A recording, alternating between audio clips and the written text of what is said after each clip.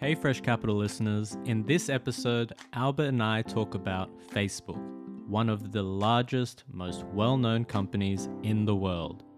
Albert loves Facebook. I had a slightly different view though. I think Facebook's treading water without a long-term plan. Let us know who you found more persuasive. Keep listening and enjoy.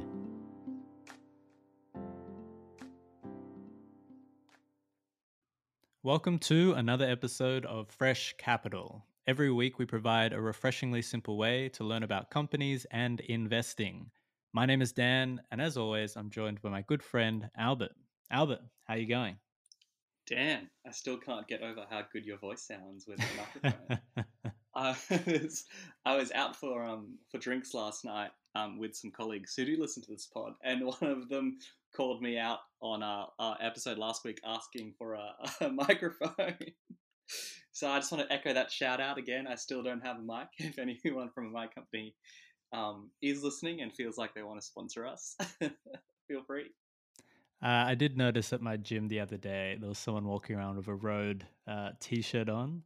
So maybe I'll ask him. I don't know what the gym etiquette is about asking people for free stuff as they're pumping iron. Be the change you want to see in the world. This week, we're going to be discussing the pitch for Facebook. It's been on our list for a while, Albert, and it's about time that we got around to it. As with every week, we'll start off with a summary of the business. We'll then discuss what's driving its revenue, trends in the industry, and competitors, of which there's some behemoths out there against Facebook. We'll finish the episode with our overall verdict on the company. Albert, do you want me to go through the summary? Yeah, let's do that. So, Facebook is the world's largest online social network with 2.5 billion monthly active users. Users engage with each other in different ways, exchanging messages, sharing news, events, photos, videos, memes. On the video side, the firm is processing a library of premium content and monetizing it via ads or subscription revenue. This is called Facebook Watch. You obviously have Facebook Marketplace and other things where you can sell and exchange items. Uh, the ecosystem of Facebook isn't just Facebook, the app itself. There's also Instagram, Messenger, WhatsApp, and many features around each of those products. Advertising revenue represents more than 90% of Facebook's total revenue. When I say Facebook there, I include Instagram, WhatsApp, all the rest of it. About 50% of that total revenue comes from US and Canada, 25% from Europe. Uh, Facebook operates at a margin of 30% plus, which is a super, super healthy margin, particularly when you're turning over in revenue 84 billion in the financial year 2020. And if you look at their historical financials, that's been a pretty steep upward curve. So only in financial year 2018, they were at $55 billion of revenue. That ticked up to 69 billion the year after that, and now at 84 billion the year after that. So perhaps in this coming year, they're going to be at 100 billion. They just keep going up and up and up. Albert, you really like Facebook's financials. Do you want to start us off there? Yeah, let's do it. Oh, we were talking about this right before we started recording. If you gave me an investment thesis with Facebook's metrics on it, this business is growing 20% year on year. Like you said, really strong, healthy margin of about 30%. But over, the last couple of years, its margin has been growing by 20 to 30% year on year. So faster than its revenue, indicating that they're really stripping costs out of the business. Really strong um, average revenue per user, as well as a really, really strong monthly active users. I think if I look to see, they're just at 3.1 billion active users each month.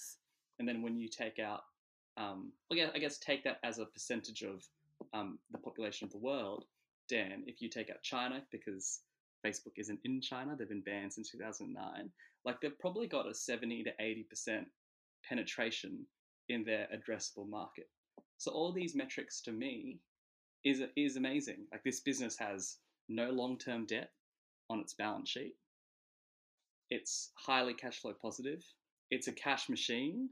You're generating 30% profit every year at a business that's $80 billion plus. That is a lot of money to spend and reinvest back into your business without taking on debt. I would say this is an amazing business. And then when you show me the title of the investment thesis, Facebook, I probably would immediately back down. And the reason for that is, and this is something I read and was pointed out, Facebook hasn't been in a positive headline in years. Like, I don't know, Dan, if you can remember the last time I read a headline or a news article that was written about Facebook in a positive manner. I think, given Facebook's brand and reputation, that really influences the way investors and investor sentiment thinks about Facebook. And you then overlay that reputation around, what it's doing with users' data, the Cambridge Analytica scandal, um, all these things about Facebook employees coming out and talking about how Facebook uses the content created by Facebook users. To me, it's such a tell about, is this the business I should invest in? And then you add another layer of being kind of in the crosshairs of regulators. It's hard to balance how incredible of a cash machine and a growth machine this business is versus what are the tailwinds that it has created for itself and how will those impact the business in the future. Dan, what do you think? A great point. I couldn't think of a positive headline about Facebook, which is just so interesting to think about because there's all these different companies in our lives that are ever present. You know their name, you know their brand. You talk about them with friends at the footy, at the pub, wherever you might be. Um, when was the last time someone was like, "Yeah, Facebook, outstanding product. Just really love my experience on Facebook." It's an interesting thought to think what are the consequences of having that kind of reputation. For me, I the way I view Facebook is they seem a little bit lost, and a really good way to highlight that is to compare them with some of their competitors. And for me, the main one would be Google. Both of them generate most of their revenue through advertising. Both of them are these huge, big tech brands which are omnipresent in our lives, have all these privacy issues about data management, etc. Now, Facebook's margins are higher than Google's. They have a 30 plus percent margin, while Google is only about 22%. So, in some ways, you could say, well, Facebook's business model must just be that much better. But why am I so much more interested in what Google's up to? It's because they have all of these diverse interesting products which could lead different places. You got Google Maps, you got Google Translate, you've got Gmail, you've got all these different things which lead to different parts of how I live my life. Whereas Facebook to me has been quite stagnant in what it offers to the marketplace. It's really focusing in on these peer to peer interactions, this connector. Instagram, you can say, is branching out from its main game, but even then, like it's a very similar platform to what Facebook was. It's just sort of stripped down, perhaps a better user experience. So, as much as you're talking about the cash that it's generating, what's been confusing for me is that they don't seem to have a vision about how this cash is going to be spent. And it's strange to think of Facebook as having a lack of ambition, but I can't place them in 10, 20 years of what they're doing. I can see them doing exactly what they're doing now and probably producing a pretty healthy clip of money. But what's the innovation that they're bringing? And if I look at some of their sort of more recent acquisitions after Instagram, they're investing into WhatsApp. Great purchase in of itself, but I can't quite see how you're going to be monetizing users through just a messaging platform. They also acquired the virtual reality tech company Oculus VR.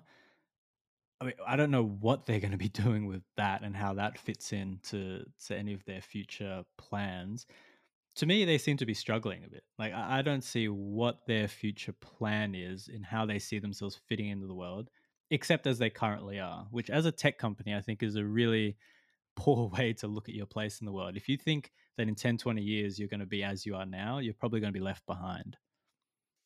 Yeah, this is an interesting point. I think looking at Facebook's annual report, and I guess on a side note, I really like that we're doing a lot more American companies, the US based companies, because I love looking at the Form 10Ks because they're just so uniform.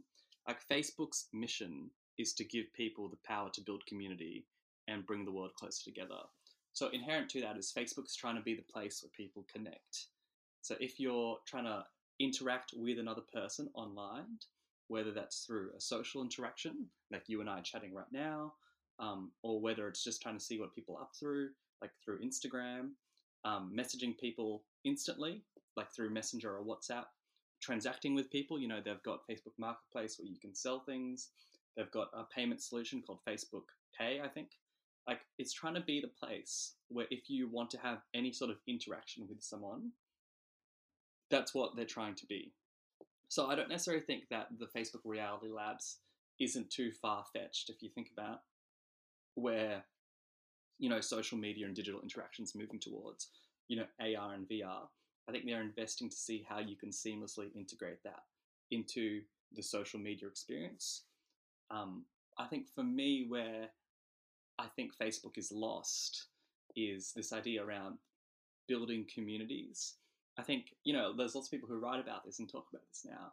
I think communities are shifting away from Facebook and into more niche areas. Like, Substack has grown in popularity in the last couple of years. I think Twitter, Discord for gaming, Reddit in some areas. I think there are now very specialized niches of community building across the internet. And Facebook, because it's such a generalist platform, is failing to capture that community building aspect.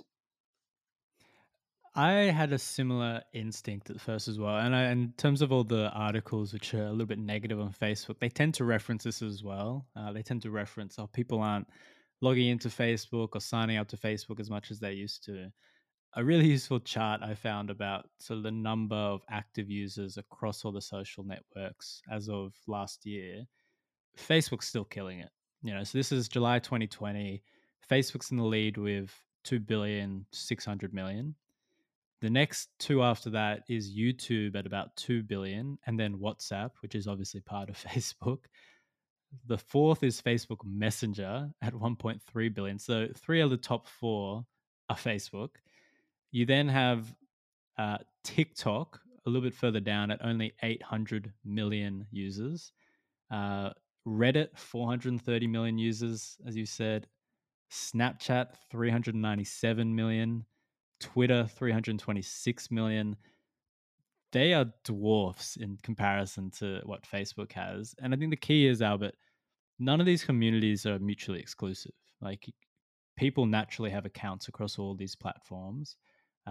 There is a little bit of competition about how users spend their time, but I think generally users apportion a bit of their time to each platform. I might spend 10 minutes on Twitter, half an hour on Facebook, half an hour on Instagram, that sort of thing.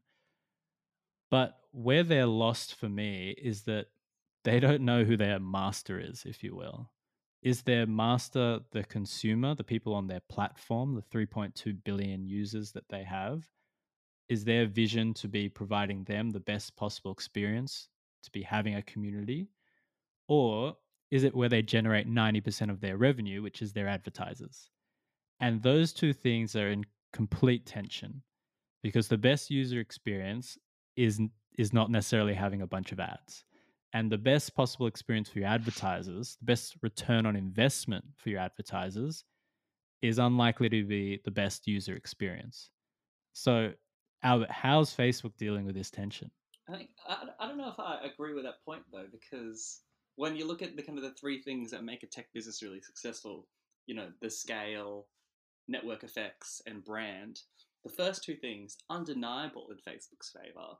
So as Facebook optimizes its experience for users, and I don't use Facebook that often. I've got this extension that blocks my newsfeed, and I've had it for maybe 5 years now. So I don't really see how Facebook has changed, because I don't have the app on my phone, don't use it. But as Facebook continues to optimize its user experience by letting people do all these sort of interactions, whether it be Marketplace or Messenger, it's live stream videos. It's making its platform, more attractive for its user base. Its user base being, it's the people on Facebook who have Facebook profiles, and as a result of that, more people are coming on it. which reinforces the network of Facebook, the network effect that Facebook has. People generate more content, which means people want to be on Facebook and interact with that content, and then therefore generate more content. That then becomes more attractive to its customers, the advertisers, or the businesses who are looking to advertise on Facebook, because you've got this huge consumer base who are interacting with content on Facebook. So, regardless of whether that's a great experience for those advertisers or those businesses or not, like they've got a huge pool of people that they can target who are interacting with the content that they're putting out. Here's my question to you, Albert. Is Facebook in 20 years, is Facebook going to be what we view television as today, cable television? Because what you described there is Facebook has this huge audience, just like cable television had back in the day. They had millions of people tuning in every night, families, whatever, to watch the programming. And so they said to advertisers, you can have your slot shown in front of millions of people, your product viewed by millions of people. And I think over time, what's happened, particularly with the internet coming in and Google coming in, is they can say, we're not going to show your product to a million people, but we're going to show your product to the 10,000 people who are your absolute perfect target audience and are far more likely to buy. So instead of you paying to have your product shown in front of a million people, 99% of whom don't care about your product, don't want your product, we're going to show it to that 1% who need it, and we're going to give you a better price for it. Why is Google so successful? It's because when I type in what's the best podcasting microphone, they can line up the perfect advertisement for me. Like I'm telling them what I want. Facebook, a little bit less so. You're dealing with these community created content, not necessarily direct one to one to what the advertisers want. And so, if I'm an advertiser, what's the incentive for me to be going onto Facebook if all that they're really offering me is a lot of eyeballs, but not necessarily the conversion rate? Like, that's the key if I'm an advertiser, is I want conversions on what I'm paying. Yeah, it's a really good question. I think when you look at what Facebook has access to versus what Google has access to, if you're just searching for something on Google, you probably have a Google account like most people sign in. Google starts to collect your search queries to then build a profile about who you are, to then send you target advertising. Facebook not only has that information, it has your likes and dislikes on Facebook, it has, all these groups and communities you've interacted with. It has another layer of what content have you created on Facebook, and how can Facebook then start to run algorithms on that content in addition to what you've liked, subscribed to, interacted with, to then send you something really targeted and meaningful. And so if you're advertising on Facebook, what you can then tap into is an individual or a community of individuals who are not only interested in your product, you've got people who could be interested in your product, but they don't even know it yet. For example, you could be joining a podcasting community or group on Facebook, or posting a message or a post about, hey, just started a new podcast. Facebook can now run algorithms on your posts and the communities to say, this person's now started a podcast. The next thing I'm going to introduce them to is advertising for maybe podcast mics or podcast studios in Sydney, because I know they're in Sydney. Or I could introduce them to 2-bedroom apartments because they can use their second bedroom to record their podcast. I think the opportunities for targeted ads on Facebook are greater than Google, because it can predict upstream and downstream what you want based on your holistic interactions. I disagree. I think Google is the much better platform for targeting what advertisers want. I do accept that there's just interesting information that Facebook can dive into. So if we go into some of the particulars, what data does Facebook actually use from our profiles? So as you mentioned, they've got where we live, they've got our geography pretty much down. They got our demographics, age, gender, you know, generally a couple more characteristics behind that as well. Interests, all the pages that you like, the community groups that you're part of, shopping, gadgets, sports, it can feed all that in. behaviors, as you say, they build up a sort of shopping profile based on if you're in Facebook Marketplace.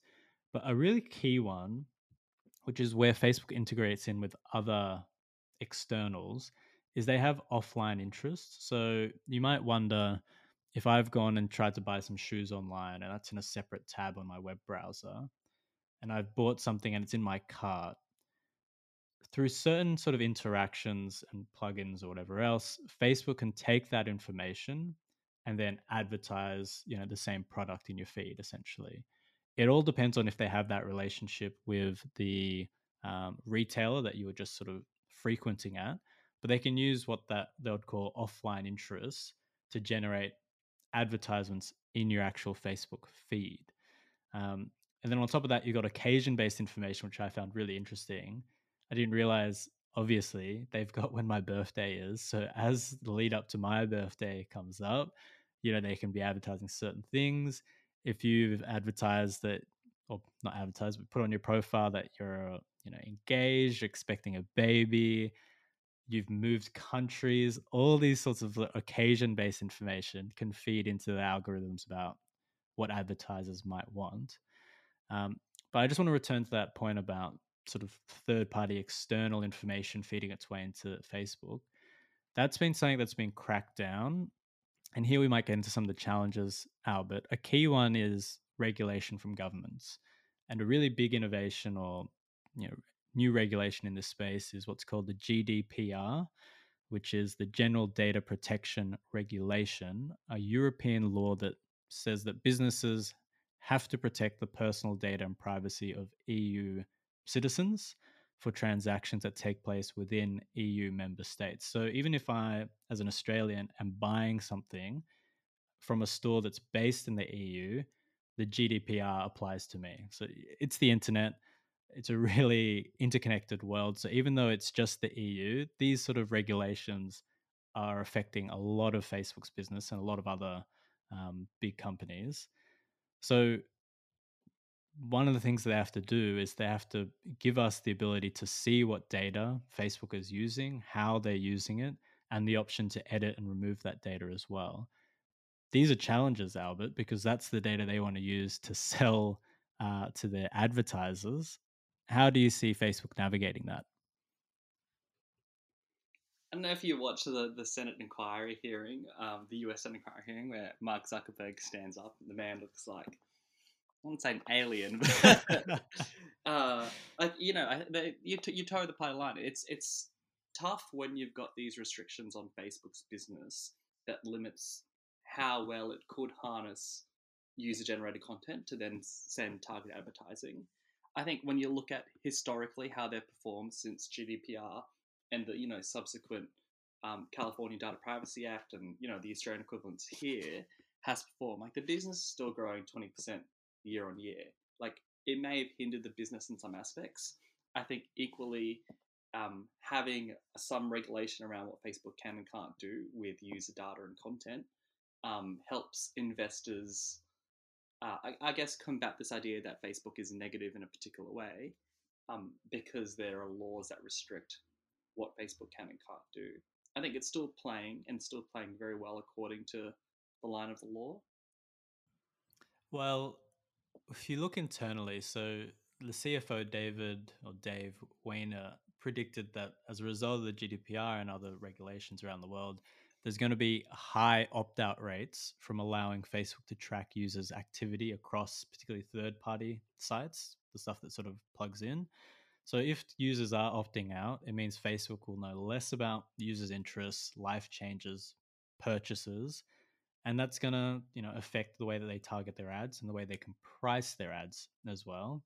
If I look at other places where it's not just regulation that can affect Facebook, Apple is providing updates to its iOS, which will require Facebook and other apps that are downloaded through the App Store to provide users a prompt to opt out of tracking activities. So this is a really interesting thing for me because it's Facebook is software. I think they never really forayed into building the hardware. Like they never really put into actually having phones designed and built by Facebook, which I think is a little bit of a flaw when you think about the way they penetrated the market and had such a big amount of cash that they're sitting on for investment. Because you look at Google and some of the other players that have moved into owning the hardware as well. If you own the hardware, you can really control the apps and software that comes onto it and that user experience. So these are risks which I think, interestingly, Facebook has found themselves beholden not only to governments, but other large tech companies who are making them uh, comply with certain rules and regulations. This is a great kind of divergence, right, for Facebook because they can either be, I'm just going to say, either be a business like Google, where they start to move into hardware and play in that space. Can you imagine having a Facebook phone? Like that sounds terrible to me, um, right? But I guess the other path, and this is probably where Facebook is moving towards, is becoming more like WeChat, right? WeChat is effectively a OS system that's built within a messaging app. Like on WeChat, you can pay people, you can call people, you can invest in businesses. It's a social network. You can order cars and food. Like WeChat, holistically, you can do all these things, but it's in effect just a messaging app.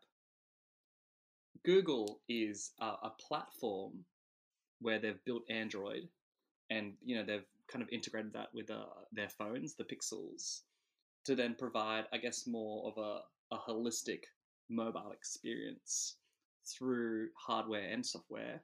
WeChat's providing a holistic user experience around how you interact and transact and those things we talked about earlier through its historical messaging app. And now Facebook's kind of in this fork of the road where they want to be an ecosystem where people stay on Facebook because they can't access offline data, or the access to offline data is being limited by these regulations. Like to me, this is an interesting decision point around what Facebook start to do. I think they're moving towards WeChat and being this orchestrator of platform where people who want to do all these different things can do it, rather than being a Google and being an open platform where people build things on top of Facebook or use Facebook's platform, hardware, etc. Both things give you stickiness and access to customer data, but where Facebook's expertise lies is trying to optimize a user experience to build connections and community rather than trying to be an open platform. Like being an open platform like Google is the antithesis of what Facebook is trying to be. I think this has crystallized something for me, which is I think Facebook has just missed the boat. Because I agree. And I remember hearing about this 5+ years ago is, Facebook could be like WeChat. Like what WeChat is doing is a prime example of how they could monetize and really entrench themselves into our spending habits, our daily habits, everyday life. That ship has sailed. Like our current perception of Facebook, the brand association of Facebook, we would never want Facebook that closely entrenched in our lives. Like they tried to start up their own cryptocurrency, right? That was Libra, Facebook Libra, immediately shouted down. Cryptocurrency you can think of synonymous with transparency, openness. Those are the benefits of having a digital currency. And if you want to know more, check out our 5-minute explanation of Bitcoin in our feed. But like Facebook has totally missed that now. They don't have the trustworthiness that they did have 10 years ago. So I don't think they can play in that space. And combined with that, and I'm really glad you brought up WeChat, there's a sense of, if not being government backed, they're at the very least a local company. And I see that happening around the regions. Like I see in Indonesia, you have Gojek, which is a very proud Indonesian unicorn, which has moved into that space of facilitating payments. Um, I see that happening across the regions. Like I see there being regional versions of Facebook and WeChat, and not this monolith, which is Facebook coming over the top. And I think you can see that even in their advertising revenue. So if you break down their average revenue per user worldwide in 2020, it was about $10 per user. Sounds good, but it's actually high. It's like a barbell. It's big on either side, small in the middle. You've got US and Canada, $53 per user. That's average revenue. That's that's a lot. You're doing really, really well. You then go to Europe, it's $16 per user. You then go to Asia Pacific, it's $4 per user. You then go to rest of the world, it's $2.77. So Facebook is generating its revenue out of the West. Like, let's just be frank about that. But most of its growth in terms of new signups, new users, is from the East. It's from these other countries, from the rest of the world. They're not going to be generating profits on those. Albert, can you tell me the reasons why they'll be able to convert those? Like, look ahead 5 years, is Asia Pacific going to have an average revenue per user of $50 as well? Because of what I just said about that regionalization, I don't see it happening. This is a two kind of pronged question, because it touches upon like Facebook's competitive advantage in the East, and then that lag in digital maturity between Eastern and Western countries. So in countries like the US and Canada, incredibly mature digitally mobile first countries, whilst they had historically some social media companies, like MySpace, GeoCities, etc. Um, until Facebook came along, you didn't have a social media presence that was so holistic around the user experience. They started with this idea of scarcity because you can only have a US college email to then go on Facebook, and that created the network effect for then more and more people wanting to be on Facebook because of the scarcity, and then growing into the behemoth it is. Like Facebook's challenge in Eastern countries is how you start to address the lack of digital maturity.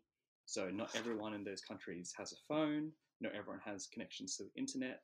Um, Not everyone has um, connections to the West. And so that really limits how Facebook can grow in those markets. So once it starts to address both that aspect and rise the tailwinds of these markets emerging, becoming mobile first, becoming digitally mature, I think Facebook will then, or you'll start to see Facebook's revenue growth in those market segments increase in line with how the US and Canada has grown. That's the first aspect. The second aspect is what needs to be true about its competitive edge in those markets. I think in Asia, like it's, I think to me is really difficult. Like, it's already not permitted in China. So that's a huge growth market of users you can never get into. In countries like Indonesia, you talked about Gojek, I think Sequoia backed. You've got this regionalization where until you can get critical mass of users, it's just not going to be where people go to connect. Like, in order for Facebook to really work, you need that network effect and scale that it has in US and Canada. But unfortunately, you can't, or they will struggle to do that, both for the reasons of digital immaturity and because users are already on another platform. But as those countries come out of the East and I guess modernize and people want to connect with people who are, I'm going to say from the West, but people from US, Canada, etc., they'll want to do that on Facebook because those people aren't on Gojek or those people aren't on WeChat. So I think eventually, as those countries emerge and want to connect, they're going to do it on Facebook. I think this is old thinking. The idea of the developing market, which emerges in a capitalist society and will then feed into, Western profits, revenue generation. I don't consider Asia to being underdeveloped in the hardware side of things. There's obviously pockets here or there where they don't have access to internet, don't have access to phones, etc. But on the whole, Asia, I could say, but on the whole, several of the larger populations in Asia, highly mobile, highly digitally literate. And I think that feeds into a nationalism, a nationalist pride in having homegrown products. Because when we think of modernization, we tend to think of it, I think, unfairly as these countries then plugging in to Western companies, being new consumers for Western companies. Whereas, as I see it, it's they're modernizing, and so they're growing their own competitors to the Western companies.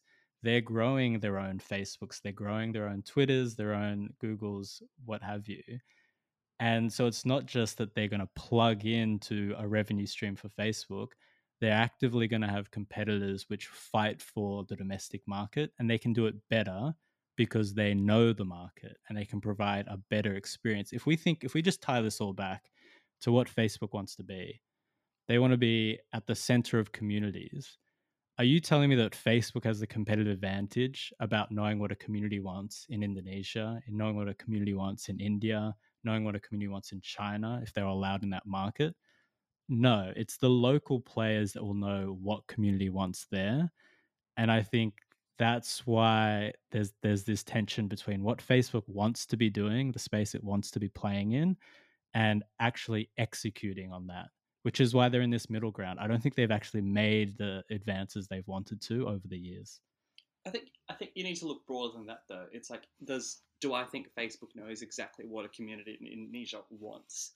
No, but do I think Facebook is the place where someone who is in Indonesia wants to connect with a broader community about something? Say, for example, podcasting. Then yes, the person who is trying to start a podcast in Indonesia is going to try interact with people who are also trying to start podcasts, either globally or regionally. And if you want to do that globally, you want to build a community globally, it's going to be done on Facebook. All right, Albert, tell us your verdict. Again, to me, I'm not saying incredibly bullish, but I just go back to my original thinking around, you presented me blank slate, here's an investment thesis of this business growing 20% year on year, incredibly strong market penetration, great network effects, leveraging scale, clear path to be who it wants to be, analogous to, say, a WeChat. I'm going to say yeah. And then if you take and put the name on the investment thesis of Facebook, I probably would still say yes, despite the limited positivity and brand sentiment Facebook has. Like, this is a cash machine that will continue to grow. If we tie this back to, I think the original frame that you said, Albert, was if you take, the number plates off, if you take the Facebook off this company, how would you feel about it? And similarly, like if I look at this company, I'm really impressed. They are a cash cow. They just generate cash really, really well. So I'm not here to tell you to jump off Facebook. It's a sinking ship. What I am here to tell you is I think they're just treading water. And if I was, a fund manager, whoever, venture capitalist, and a company came into my office to pitch me why I should invest in them, the first thing I need to know is the vision, what I'm investing in. What's the clear plan that they have to get to where they want to be? And Facebook doesn't have that for me. So as an investor, even if it's on the other side of things, much smaller side of things, I can still believe in them growing as a company. I can still believe in them generating profits. But if I'm planning to hold this for 10 years, I've got no idea where Facebook's going to be in 10 years. And so it's all about comparisons. I've got X amount of money, which I can put into various different places. I'm a little bit more excited, a little bit more sure of where a Google is going to be, where an Alphabet's going to be, or some of these other larger companies than Facebook. At the moment, I really want to just wait it out. I want to see what happens with regulation in this area, what happens with other technological advantages or technological innovations. And I want Facebook to take a stance about where they're going and what they're going to be using this huge user base, this huge amount of data that they have moving forward. That's the sticking point for me. All right, Albert, let's finish up there. Thank you for listening to Fresh Capital, a podcast about companies and investing told in a refreshingly simple way. Please support our podcast by rating it 5 stars on Apple iTunes, subscribe and follow. Thanks again, and we'll see you next week.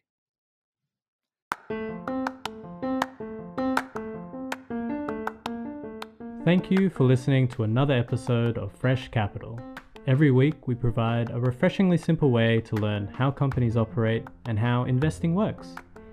Just a reminder, all information contained in this podcast is for education and entertainment purposes only. It is not intended as a substitute for professional, financial, legal, or tax advice. The hosts of Fresh Capital are not financial professionals and are not aware of your personal financial circumstances. Any opinions expressed in the show are not recommendations or advice. Please consult a licensed financial professional before you jump in. As always, we look forward to seeing you next week. See ya!